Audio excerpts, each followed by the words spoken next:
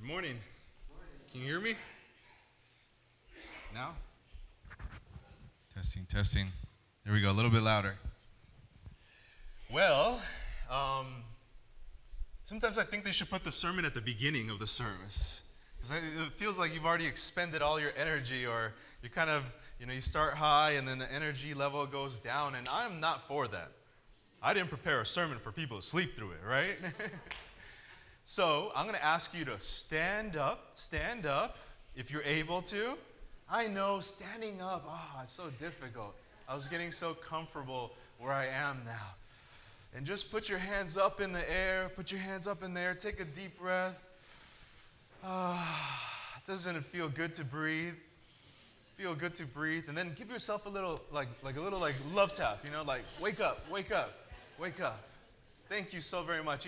I wish that you could sit down. I wish we were in some of those countries in Africa where the deacons are really deacons in those countries. They have sticks and they poke people who fall asleep in church, I wouldn't do that here, but we could use like spray bottles or something like that, Something a little bit more genteel as it is. Thank you so much for coming to University Church. It's good to be in the house of God, isn't it?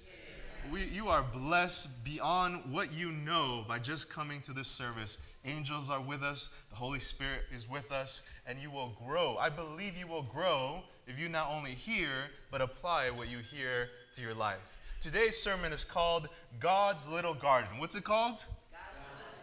God's Little Garden. Let's begin with a short prayer. Dear Heavenly Father, we ask for your Spirit, your presence, for your enlightenment as we go through your word today. I ask this in the name of Jesus Christ. Amen. So today we're talking about God's little garden. God has a variety of ways to communicate his purposes and love towards us in the Bible. Sometimes he just speaks plainly, right? Thus says the Lord, and boom, there it is plainly. But other times he speaks through parables, and in other places he even uses songs to communicate to us. That's why I found Isaiah chapter 5, which was part of our Bible reading plan for this past week. And then if you haven't gotten the new Bible reading plan, it's right there in the foyer in that small table, a beautiful Bible reading plan printed just for you. Isaiah chapter 5 really caught my attention because I never knew that the prophet Isaiah was a singer. Have you guys ever been caught offhand knowing someone's a singer? I know I have. Being a pastor of a church, sometimes you think you know the talents of your people. But every once in a while, especially in this church, because there's about 4 pianos scattered all throughout the church, you just accidentally walk into a room and someone's playing the piano and singing their heart out. You're just like, oh, excuse me. And then you look at them, you're like, I never knew you had the talent of singing. And you could see it. There you got this look of, I've been caught. Now he's going to ask me to do special music, right? And so when I was thinking of Isaiah, I never thought of Isaiah as a singer. You don't think of Isaiah as someone who, gets up there and does special music. But apparently in chapter 5 of the book of Isaiah, there is a song that he sings. I call it the prophetic parable song. And what is the theme of this song? If you were to write a song from your heart, what would that song be about?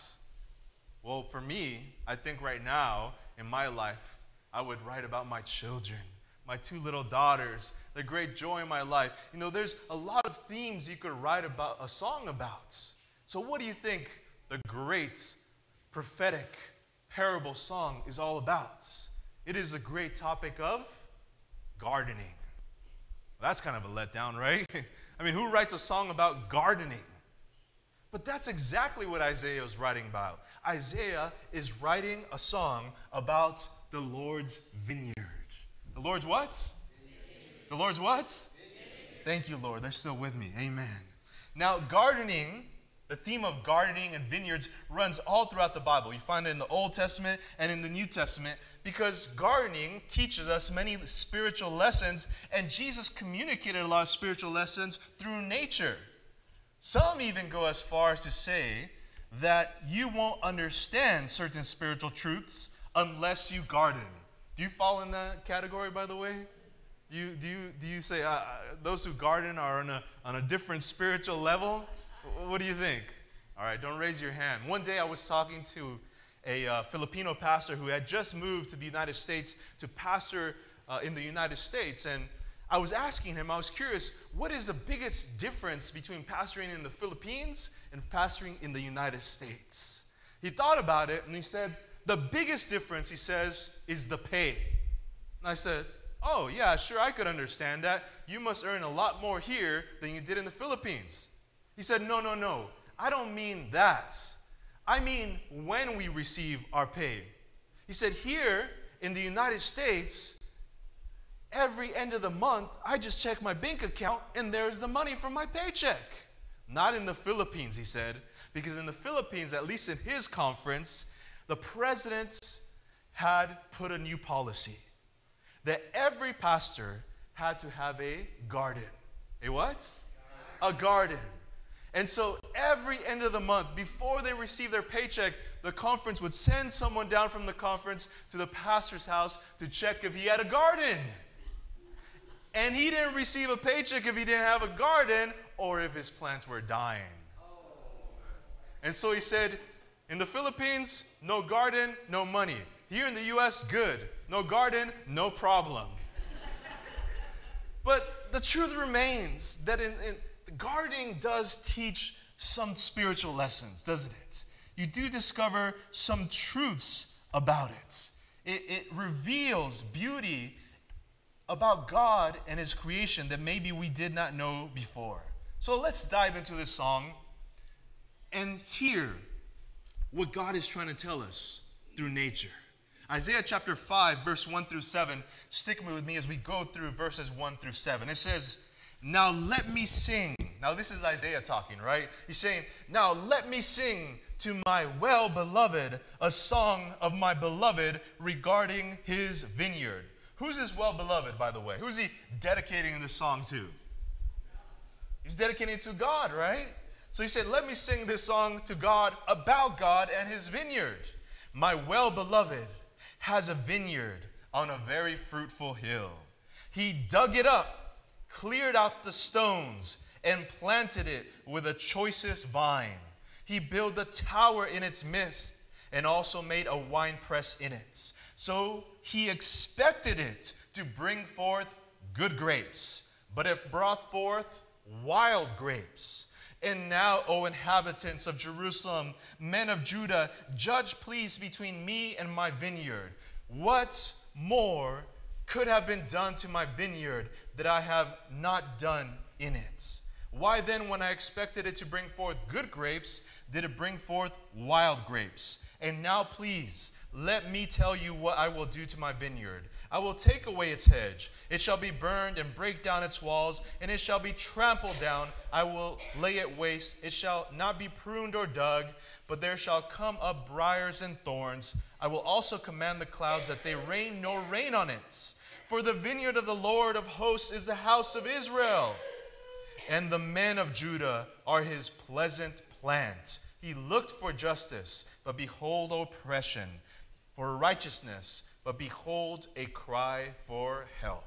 There it is. What a beautiful song. Never heard a song like this before, but there it is. Isaiah chapter 5, the Lord in his vineyard. The song started off good, right?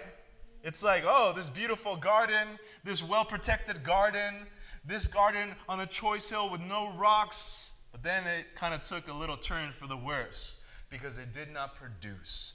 And the question is asked, what more could I have done for you? You know, God has made himself a garden or a vineyard on this earth 3 times in the Bible. 3 times in the Bible, you see that God has planted and has expected fruits. You know, I grew up in California where the winters are awesome. How many of you have been to California in the winter? Anybody? Some of you escaped Michigan to go to California in the winters. And the interesting thing about winter in California is that everything is green in the winters of California. That's where the trees and the leaves are green. That's when the grass is green. That's when the flowers are blooming. That's when the vineyards are producing. It is beautiful in the winter in California. But in the summer in California, everything's brown. Everything's dead. There is no leaves. There's no grass. It's scarce. It looks dead. Now, it's interesting because when I came here to Michigan, it's the opposite. In the summer, as we are now, it's beautiful. Everything's green, everything's blooming, and everything's nice. Now, in the winter, what happens? It turns to like summer in California. Everything dies, everything's brown, everything's gloomy, right? And so that's why I appreciate it so much. As I drive down the street, a couple blocks up by Patriarch Park, there is a house there that every summer has the most beautiful flower collection. I mean, I drive by coming to the church almost every day, and I almost stop there and I look at that house and I just smile because there's pink flowers, there's white flowers, there's purple flowers, there's this size flowers, there's that size flowers. It is a wonderful and beautiful house. They really put the effort and energy into making it look beautiful. But when I drive by in the winter, it's the complete opposite. It's dead. There's nothing there, and I miss the beautiful flowers of that house. So every year when those flowers come up, I always thought to myself a question, not knowing much about gardening: how do those beautiful flowers and plants survive in the winter? I mean, I barely survive 5 minutes out in the winter. How do these plants survive all winter out there? And I always thought to myself, wow, those plants, those flowers, those roses are resilient. They could survive in 0-degree weather. But this last spring, I was driving by, and I saw a woman down on her knees, hands and knees, in the dirt. And she had all these trays of beautiful flowers already in bloom from Home Depot. And she was planting them into the ground. And I realized that every spring she plants new flowers there. I said, wow, that's a hard work, but I appreciate it. God has planted not once on this earth. God has not planted twice on this earth. God has planted 3 times a garden on this earth, and he has sought forth fruits from that garden. So when was the first time that God planted on this earth? We go all the way to the very first vineyard, which was the world before the flood. Yes, the world before the flood. The Bible tells us that man was placed in the world which God saw that was very good. It was very what? Good. Isaiah chapter 5 says it was planted on a good hill, on a hill that produces fruits. And man was given great powers. The Bible tells us in Genesis chapter 1 and verse 28 that man was given dominion over the beast and was commanded to increase and multiply and replenish the earth and to subdue it. Also in Genesis chapter 6 verse 3, God gave his spirit because it says that the spirit strove with man in the earth before the flood. And God chastened him and warned him, and through his conscience spoke to him. God planted a garden before the flood, and he gave it everything that was necessary for it to bloom and be beautiful and produce fruits. But then he produced a second garden because the first garden didn't produce. And which one was the second garden that he planted? The Bible tells us that the second vineyard was the people of Israel. The nation of Israel was the one that Isaiah in chapter 5 is singing about. Deuteronomy chapter 8, verse 7 to 9 tells us how he planted them. He says to them, "For the Lord your God is bringing you into a good land, a land of brooks, of water, of fountains and springs that flow out of the valley and hills, a land of," going back one, sorry, "a land of," there we go, "a land of wheat and barley, of vines and fig trees and pomegranates, a land of olive oil and honey." Does this sound like a place that you're willing to live in? Would you say, "Lord, don't worry, you put me here, good things are going to happen," right? The next verse continues, saying, "A land in which you will eat bread without scarcity, in which you will lack," how much? Nothing. A land whose stones are iron and out of whose hills you can dig copper. I mean, this place sounds like God left nothing out of it. Some of you have bought houses before, and whenever you buy your first house, it's always a difficult experience. Because you come in looking at Zillow, you look at all these houses you've been looking online, and you have this idea of the perfect house. But then you come to the reality of what's in your wallet, right? What you can afford. And you always have to make concessions, right? Well, you know, I can't afford this, but can we at least get this in the house? But not with the land that God gave Israel. He gave them all of it. He gave them everything that they needed. He didn't leave anything out. And he planted them there in order for that vineyard, the second vineyard, to produce something. God could say honestly, as he said in Isaiah chapter 5, that there's nothing more I could have done for you. He planted the choicest vine stocks, the children of Abraham. It says that he cast out the stones by casting out those wicked nations from before them. He built a tower, the city of Jerusalem, and he made a winepress, the temple, in the midst of them. What more could he have done for the second garden that he planted? But yet, that garden also did not produce. That vineyard did not produce a fruit that he was expecting, and so he decided to plant a third garden, a third vineyard, which is called the Christian church. And the Christian church includes a small, beautiful, rare plant called you. Called what? Called me. Say it. Called me. He has planted that third and final garden called the Christian church. And in some corner, in some place in that vineyard, he has planted you. And even though his first garden didn't produce, even though the second garden vineyard didn't produce, he is sure that this garden will produce because he has given you everything that you need to produce. Do you believe that? Do you feel that you are lacking anything from God? Do you feel that he is holding anything back from you? The Bible says in Isaiah chapter 5, verse 4, what more could I have done to my vineyard that I have not done in it? And he could say that honestly to you. There is nothing I have held back from you. The people before the flood in the nation of Israel could say the same. I have held nothing back from you.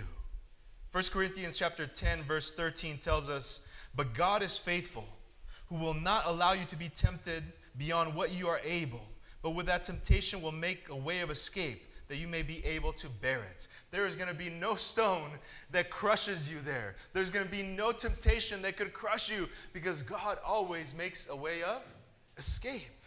The garden also had a wall of protection around it. And the Bible tells us in Psalm chapter 34, verse 7, the angel of the Lord encamps all around those who fear him and delivers them. And delivers them. I'm glad that I don't have to pay for Secret Service. I'm glad that I don't have to hire my own personal bodyguards, because God is loaning me some angels to watch over me. When Satan came to harm Job, he said, I can't do anything because there is a hedge around him. He has planted you and he has protected you with a fence of protection. He has gotten rid of stones around you.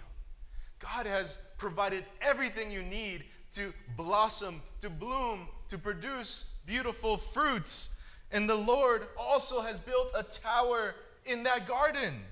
Proverbs chapter 18, verse 10 tells us, the name of the Lord is a strong tower, and the righteous run to it and are safe.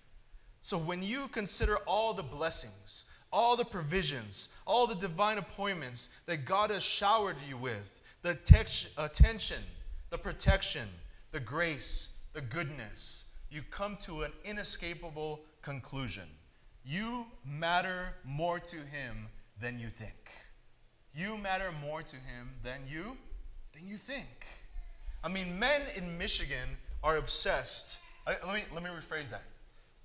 Retired men in Michigan are obsessed with their grass and their gardens and their houses.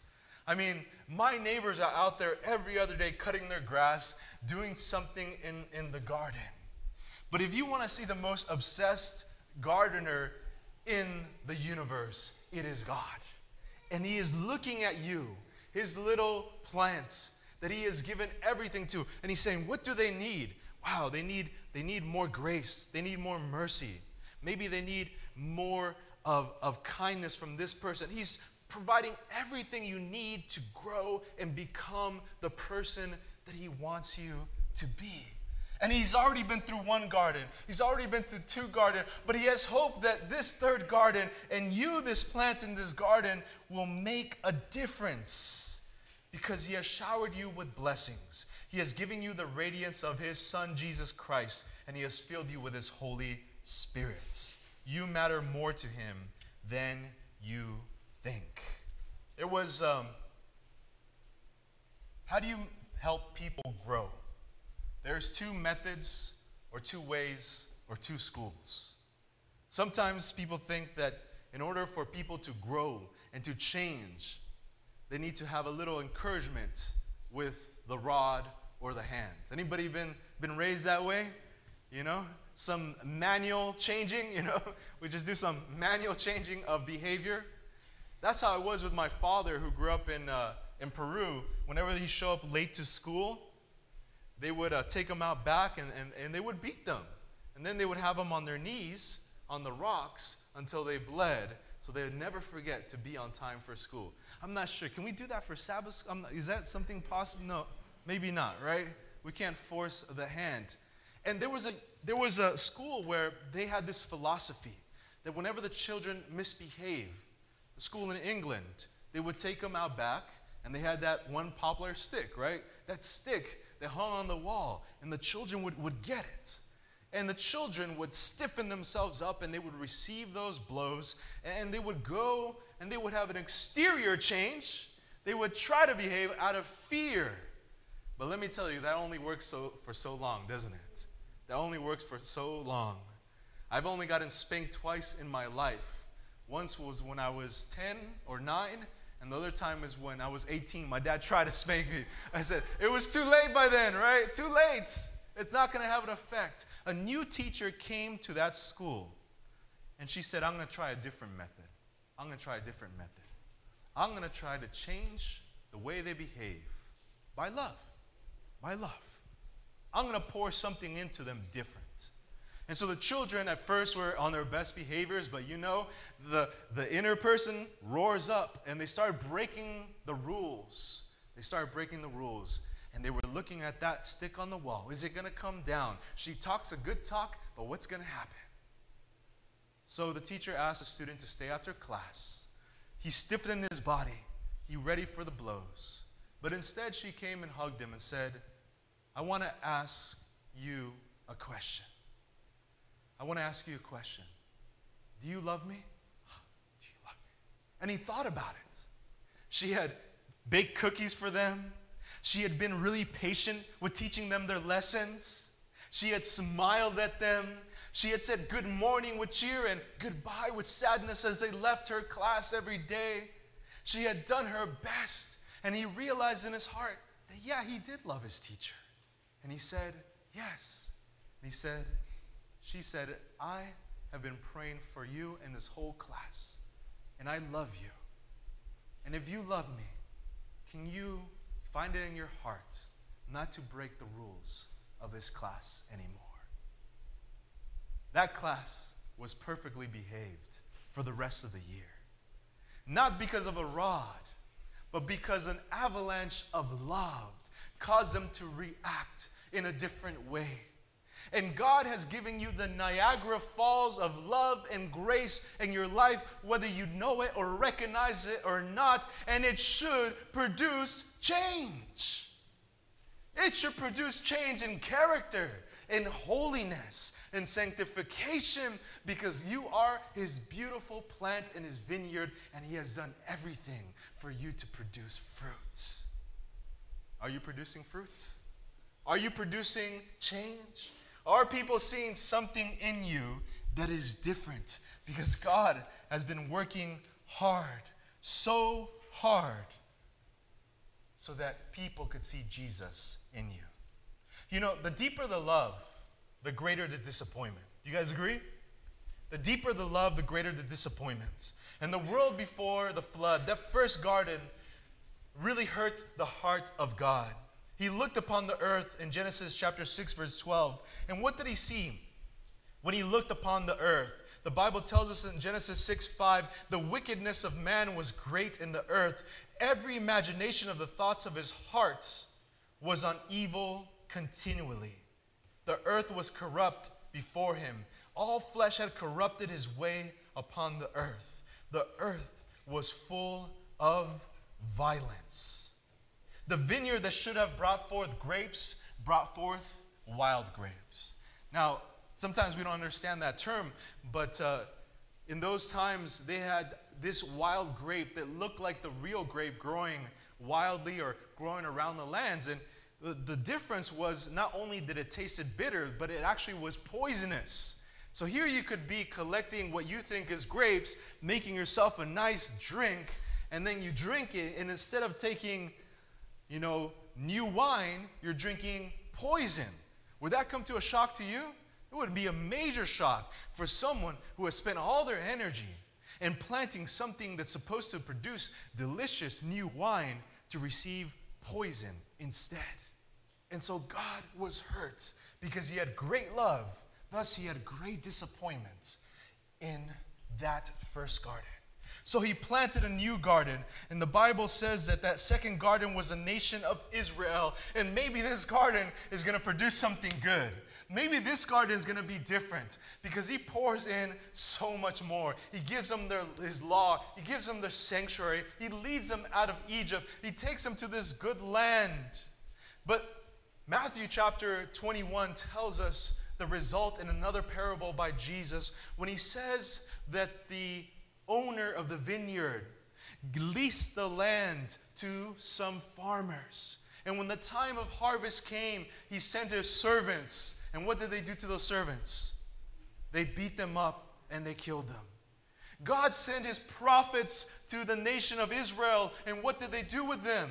They rejected them. They hurt them and they killed them. But the owner of the vineyard said, if they will not listen to my servants, maybe they will listen to who? My son. So his last act of giving it all to that garden and to those farmers, he sent his son. And when they saw the son, they said, if we kill him, we will receive the inheritance. And they killed the son. When God looked down upon the nation of Israel who was not producing fruit, instead of saying, let's get rid of this garden, he said, let me give it everything I've got. Let me send my son, Jesus Christ. And when Jesus Christ arrived, did they accept him? They killed him. And they did not produce the fruit that they were supposed to produce. And so God called the Christian church out of that nation of Israel. And now he has come to you. And he has great love for you. But great love sometimes can lead to great disappointment or to great joy. And the Bible tells us that he has poured it all upon you to be a fruit-producing vineyard. You know, when a foster parent takes in a foster child, has anybody ever taken in foster children before? I grew up probably from 15 years of age to 22, 23. My parents took in sort of like foster children with some mental disabilities too. And what's interesting is that when you take a foster child in, the first thing you usually do is they come in with these old shoes, this old shirt, old pants, dirty clothes, and you just take all the clothes that they came in with and you just throw it away, and you take them to the store and you buy them brand new shoes. You buy them brand new pants. You buy them brand new shirts. I mean, they look good. You usually come looking malnourished. They're skinny, they don't look healthy. And so you feed them, and you feed them good. You feed them home-cooked meals. And What else do? You take them to the doctor. You give them medicine. You show them love. You give them their own room. You give them their own closets. You come in and you say goodnight to them. And my parents would come in and pray with them and read the Bible to them. But you know what? How do the foster children respond? Do you know how they respond? They scream. They get mad. They have tantrums. They call you bad words. Because they find this kind of love almost disturbing. It's almost like too much for them. It's like they're not used to that love. And some of them, we were able to break through. And they stopped struggling. They stopped screaming. They stopped calling us bad names. They stopped trying to run away. And they submitted to the love and the change that they had. And they became completely different people. Some of them have lived with my mom almost 10, 15 years. But it always broke my parents' hearts when they would do all this for a foster child, and the foster child would not stop fighting and struggling against them. So finally, they had to move to another house. And I find that that's the condition of many Christians today. You are his plant in his vineyard, and he has given everything for you to grow. But sometimes that love, we react bad against it. We push back, we scream, we shout, and the only thing he's seeking of us is to submit to his love so that we may be changed, so that he could produce something beautiful in us, so that he can produce fruit that is a blessing to the whole world. There was a man in the eastern part of the United States in West Texas, and one day he was driving a host through the blistering, barren stretch of a farm that he owned, when suddenly a large, bright-colored bird seemed to appear out of nowhere and run across him in the road. The eastern man had never seen such a beautiful bird, and he asked, "What kind of bird is that?" And the farmer in that barren Texas land said, "That's a bird of paradise." That's a what? A bird of paradise. The Easterner looked around, seeing nothing but tumbleweed and sky as far as any eye could see. He said, "He's a pretty long way from home, isn't he? He's a pretty long way from home." And that's my hope and desire for you, that in this barren land of sin, in this land of troubles and heartaches, God is working to make you a beautiful vine, so that people will look at you and say, "She's a far away from home, isn't she? He's a far away from home, isn't he?" Because your home isn't here. Your home is in where? In heaven. The beautiful quote in Christ Object Lessons, verse 298, says this: "Christ hungers to receive from his vineyard the fruit of holiness and unselfishness. He looks for the principles of love and goodness. Not all the beauty of art can bear comparison with the beauty of temper and character to be revealed in those who are Christ representatives." There is a beauty that can flow out of you, and that beauty is the beauty of Christ's character in you. And no flower, no plant, no rose, no grape can compare to that beauty. And God has given everything you need to produce that character. And he's coming soon to collect, to harvest, and to take you to be with him at his house. Because he's going to say, that beautiful flower, that beautiful fruit doesn't belong here. That beautiful vine belongs in my heavenly garden.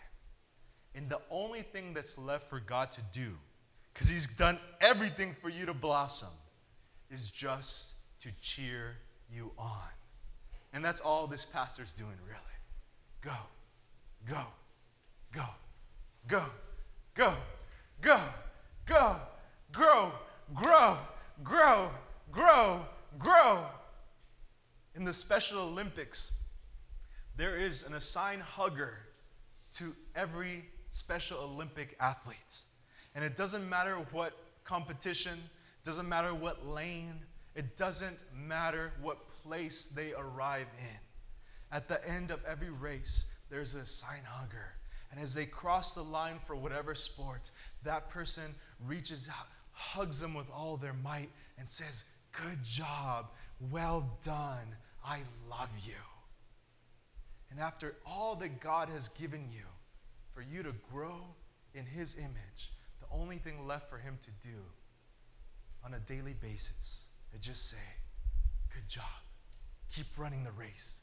Keep going forward. Keep growing in sanctification. I love you. I love you.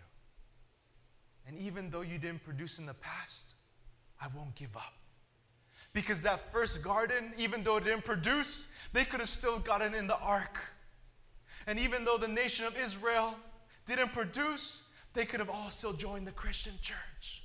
And even though you didn't produce yesterday, go, go, go, grow. Because I'm here to cheer you on. And I love you.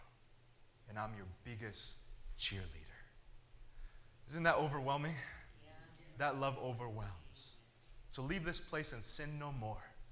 Not because of a rod, but because of God's overwhelming grace in your life. Grow, produce, and change the world. Let us pray. Dear Heavenly Father, we thank you so much that you are the master gardener and that you have placed us with so much blessings to grow in your image. But we need your encouragement in these last days to continue moving forward. Be our cheerleader. Be our sun. Be our rain. Overwhelm us so we may follow you out of love. In the name of Jesus Christ, we all pray. Amen and amen.